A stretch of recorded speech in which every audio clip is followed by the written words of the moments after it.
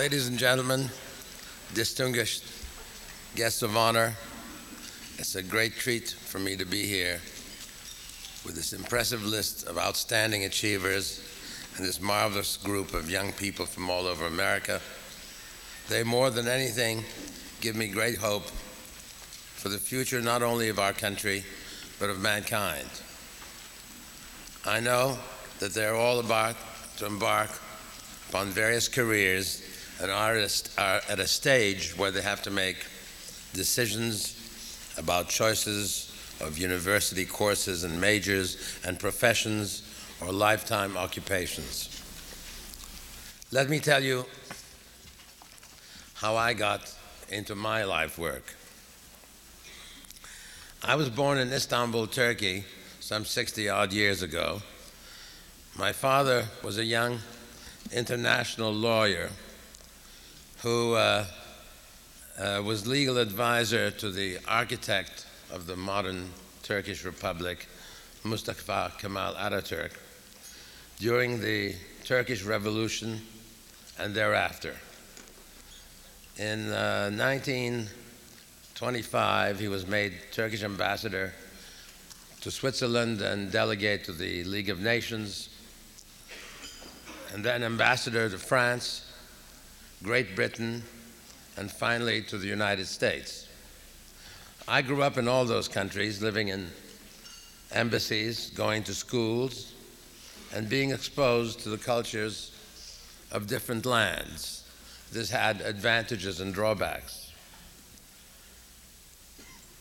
My father was a very scholarly, philosophical person who was not much interested in music or the fine arts, but more interested in the well-being of poor people around the world and the fate of nations.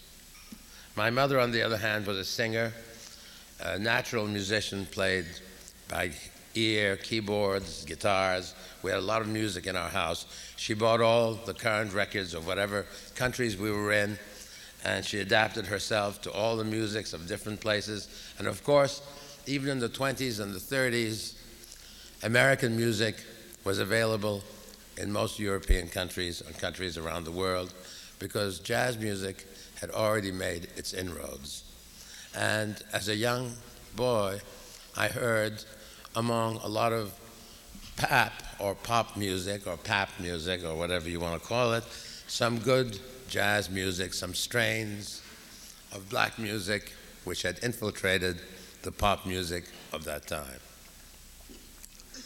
My ear had become a little bit accustomed to that, but I led the normal life of the son of a diplomat in all these countries.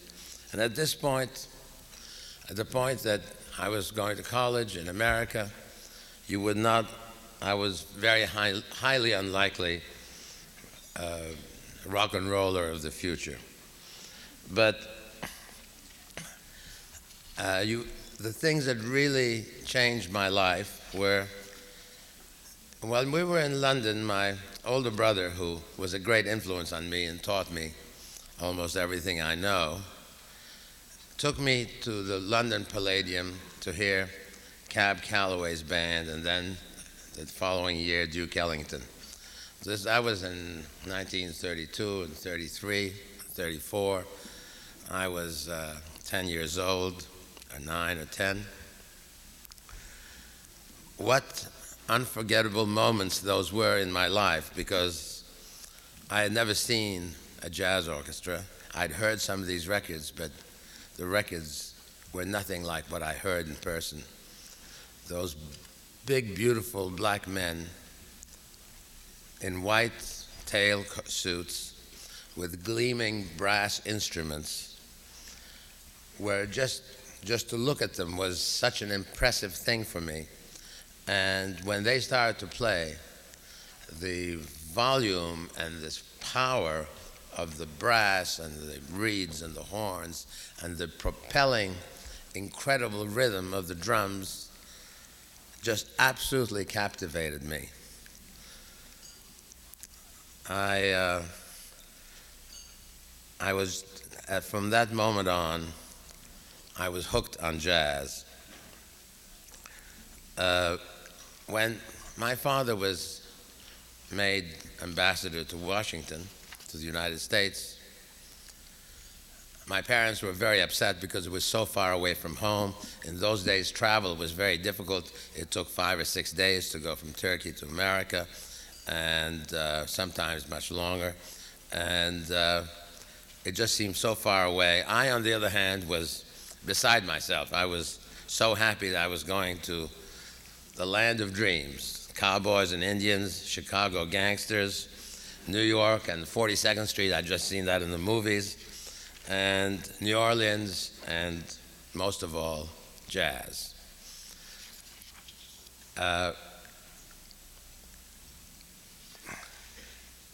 It was in Washington, when we first arrived there, it was a bitter blow to find that there was no jazz, at least not in any of the record shops that I first went to.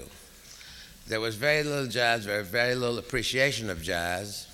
There was almost no availability of blues. And my brother and I decided to wander around, and we knew there was somewhere. And we befriended some people who were jazz fans and authorities, Alan Lomax at the Library of Congress. We started to go to the Black Ghetto, the Harlem of Washington. We found record shops there that did have blues and jazz, and a lot of it. And then we also found that we could go collecting around going from house to house and asking them if they had old records for sale. And we pick up Bessie Smith and Louis Armstrong Hot 5 records. And we amassed a collection of some 20,078 RPM jazz records that we listened to incessantly, cataloged, made up discographies, wrote letters, found out who played on them, analyzed the styles of the players, and my brother and I eventually became sort of jazz critics in our teenage years, and jazz was our consuming passion. At the same time, I was going to college. I graduated from St. John's College in 1940, studying liberal arts and philosophy. I was meant to become a diplomat or a public servant, like my father and my grandfathers, and to go back to Turkey. But I soon began to think that I really loved jazz and blues too much to leave it. And we had been, Washington was a Jim Crow city in 1938 and 39 and 40, and it was a totally Jim Crow city. It was a total separation of the races. Benny Carter, whom we'd known in Europe, was a great saxophone player, came to Washington. We couldn't find a restaurant that we could go to. Black people were not allowed in theaters and anywhere for that matter. We became great friends with Sterling Brown, who taught at Howard University, Dr. Thomas Williston, who was a great friend of Duke Ellington's and Teddy Wilson's, and at whose house we spent many evenings, was a professor of medicine at Howard. We had a group of people who were sort of, through jazz, were also fighting segregation in Washington. We had jam sessions every Sunday at the Turkish embassy, something that had never been done in any diplomatic. It shocked everybody, but you know, we did have nice lunches on Sunday afternoon. Most of the bands played Saturday night, one-nighters. Sunday they were off, and they'd come to the Turkish embassy. We'd have, on occasion, people, Lester Young and Buck Clayton and Johnny Hodges and whoever was in town would come in and drop in, and we'd have incredible jam sessions. And we had held the first public jam sessions, which had mixed audiences and mixed orchestra. We in the style of the John Hammond Spirituals to Swing concert at Carnegie Hall, and we duplicated that. We had we had several jam sessions, and the first place that we could find that would allow the first hall we could rent, Constitution Hall would not allow mixture of races. We got the Jewish Community Center to allow us to put on a mixed concert. Then we got the National Press Club relented and let us have mixed groups on the stage and mixed audiences. And it's incredible to think today that it was very recently that this was the case from Washington on down south. Thank God we're past all of that. But going through all of that, I became more and more attached to the idea of the music itself and the blues. And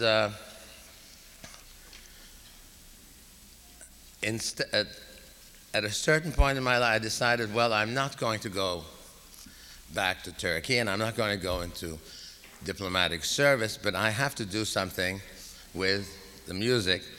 And at any rate, I borrowed $10,000 from my dentist, and who was the only person who would lend it to me. I had a friend who, Herb Abramson, who was a medical student at NYU, and he had been a part-time A&R person working for a small independent label, National Records. We started Atlantic Records. I got a little suite in a rundown hotel on 56th Street called the Jefferson Hotel. I slept in one bedroom, and the living room was our first office. And before we knew it, we were selling records. We started in 1947, but we released our first records in 1948. I'm running short on time. I have a lot more to tell you, but I just want to tell you very quickly that it was partly through luck, but partly through love and dedication and loving my subject, which was music, and knowing about it, that I was able to survive. I was doing something which I loved doing. Most of my competitors were doing something to make money. And many of them did make money, but not for long. We stuck to it because we loved it. We were fans, and we loved the music, and that was our avocation, our life work. In doing this work, at first I thought I would just like the music, but promotion and sales and merchandising was not especially interesting for me, but I began to like that too. I began to like everything about the music, and it was a great challenge, and it's fun to do something that you really love because you can work at it endless hours and it's not like work. To do something you hate or that bores you is very tedious, and in life the important thing is to find an occupation which is one which is very important to you and that you like to dedicate yourself to. I'm going to come quickly to the end of this. One thing I would like to tell the young people here is that happiness is the key word. That is what human beings strive for the most, according to every philosopher since Plato and Aristotle. And your choice of careers should be what makes you happy.